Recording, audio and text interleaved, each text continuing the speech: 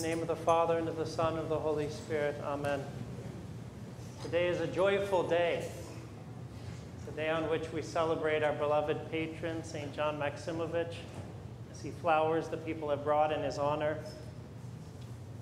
He is the cause of numerous miracles within our own parish.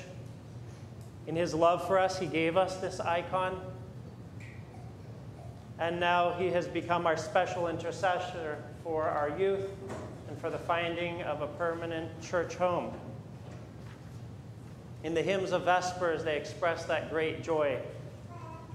The very first hymn says, "Now who can say that the grace of the apostles has left the earth?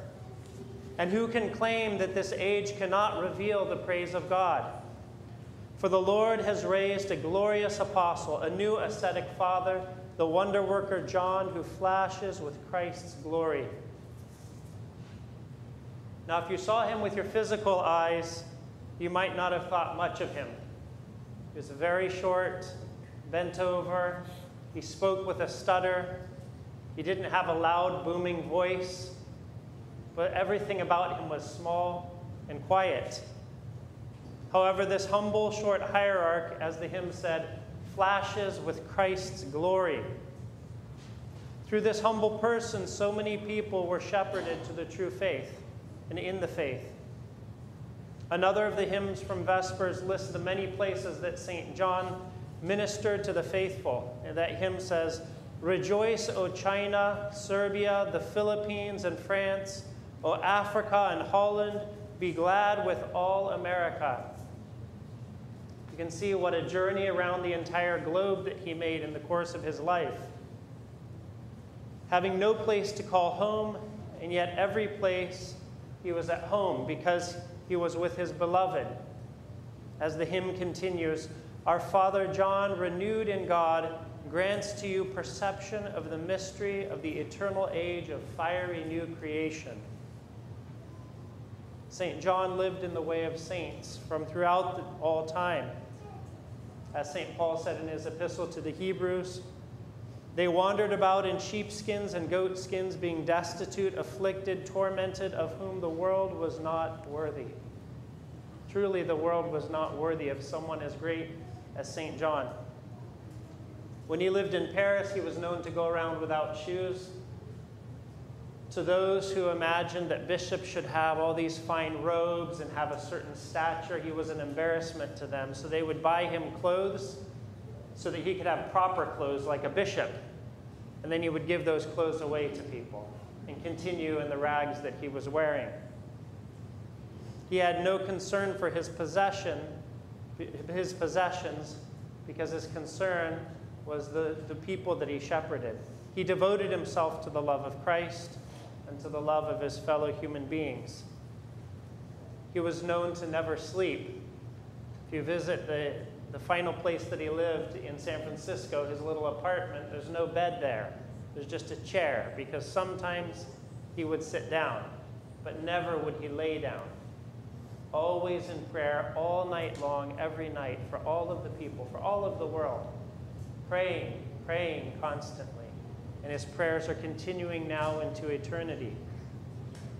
In Shanghai, where he was made a hierarch of the church, he cared for the children of an orphanage there, those who had no parents or who had been abandoned. And then, as we know, in that time, it was World War II, and then after that, communism rose in China. And so the faithful Orthodox community there and those young children in the orphanage, under the shepherding of St. John, they were brought out of China, and the only place they could go to was the Philippines. So they were marooned in the Philippines and lived there for 27 months, a very long time, not knowing where to go. Many of them were Russians who couldn't go back to Russia because that had been communist for decades. They couldn't go back to China, whether they were Russian or Chinese descent, because China was now communist. And so they were stuck on this little island for many months. An island that, by the way, had typhoons come through all the time. But one of the many miracles of St. John is that in that 27 months, not a single typhoon came to the island, which was unheard of. And in fact, there was one typhoon that was going towards the island and then turned and went in a different direction. But the people on that island saw this miracle because they said, "We're not worried about typhoons because that holy man of yours blesses in 4 directions every night, protecting the people." But they couldn't stay there in the Philippines forever, so St. John, imagine this little Russian hierarch, I don't even know how much English he spoke, traveled to Washington, D.C. from the Philippines to plead with the government, the U.S. government, to allow these marooned people in the Philippines to come into the United States. And his petitions were successful, and so this whole community traveled from the Philippines to San Francisco, where they remain to this day, and their descendants as well. Even in his final years, he tirelessly cared for his flock.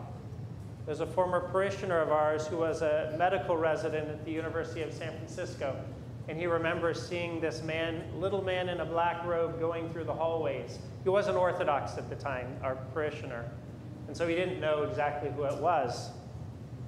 Many years later, when there was a miraculous birth in which the child should have died, and this young medical resident was now an experienced doctor who only treated the most severe cases of pregnancy and delivery, he watched this miracle of this child almost die, and that was his conversion. And so the man that he saw many years ago, he realized this is the same man that now is active in these people's lives many years after his repose. And so he became Orthodox. So what is it about St. John? What is it about him that is so poignant? It is his unwavering faith in God, in God's love, in God's goodness, and in God's providence for all of his creatures.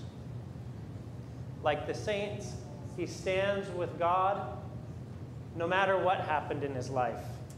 Like the centurion in the epistle to the gospel reading today, we hear of this great faith, that Christ himself even extols the great faith of the centurion, because the centurion said, "You don't even need to come to my home. Just say the word, that's enough." This is the kind of faith that we, my brothers and sisters, should yearn for. A faith that says, God will do what God will for my benefit. And not just my benefit, the benefit of every single person around me.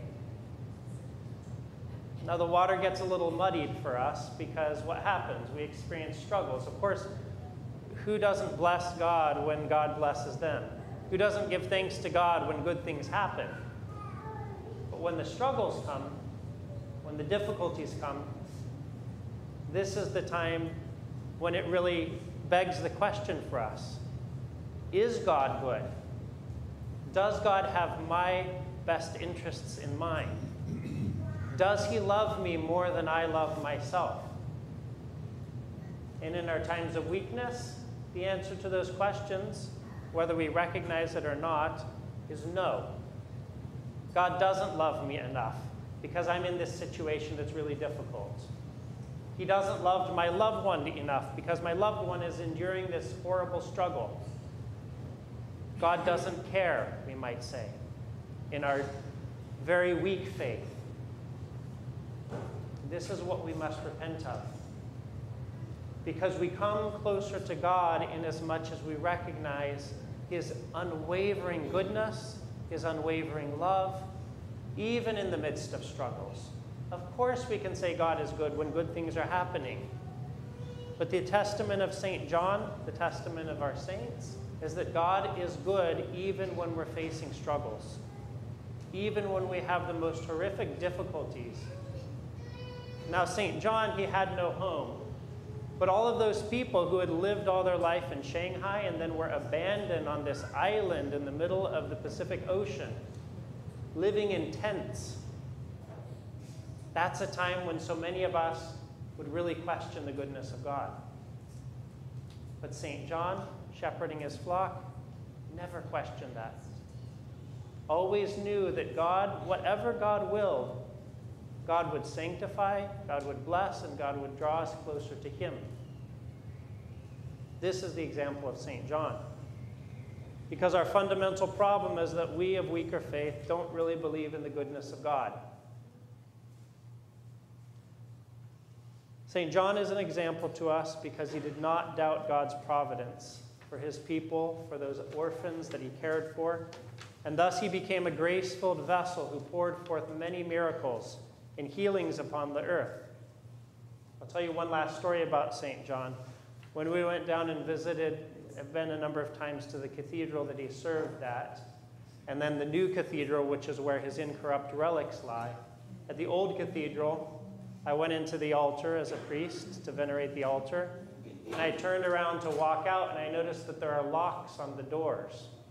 Now imagine these doors with the archangels having a lock on the inside of the door. So, of course, I asked the bishop there, Bishop James, I said, why are there locks on the iconostas doors? He said, because one time when he was consuming the gifts at the end of the liturgy, he was elevated a few feet off the ground, and an altar boy walked in shock, and then went out and told all the people. So he had locks put on the iconostasis so that when he consumed the gifts, they wouldn't be able to see what was happening. His great humility. So I wanted to close once again with these hymns that our church teaches us, because our church truly, as our mother, teaches us everything that we need to know through the hymns of the church, if we have the ears to listen. So if you weren't here at Vespers last night, or if you were here and you didn't hear these words, listen closely. Before your precious and incorrupt relics, O Holy Father John, we the faithful stand with reverence and awe. Your loved ones cease not speaking to you. Those who hurt you beg your forgiveness. Sinners are moved to repentance. Those who sorrow are renewed with love. The cold-hearted are warmed by love.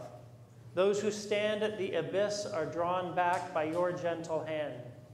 Those who are dying are given the breath of everlasting life. Eyes closed in darkness are opened to the light of Christ. Deafened ears are made to hear the voice of angels. O new apostle of Christ, O wonder-working hierarch, pray to the Lord that the Lord's grace may be sent even to us sinners. Amen.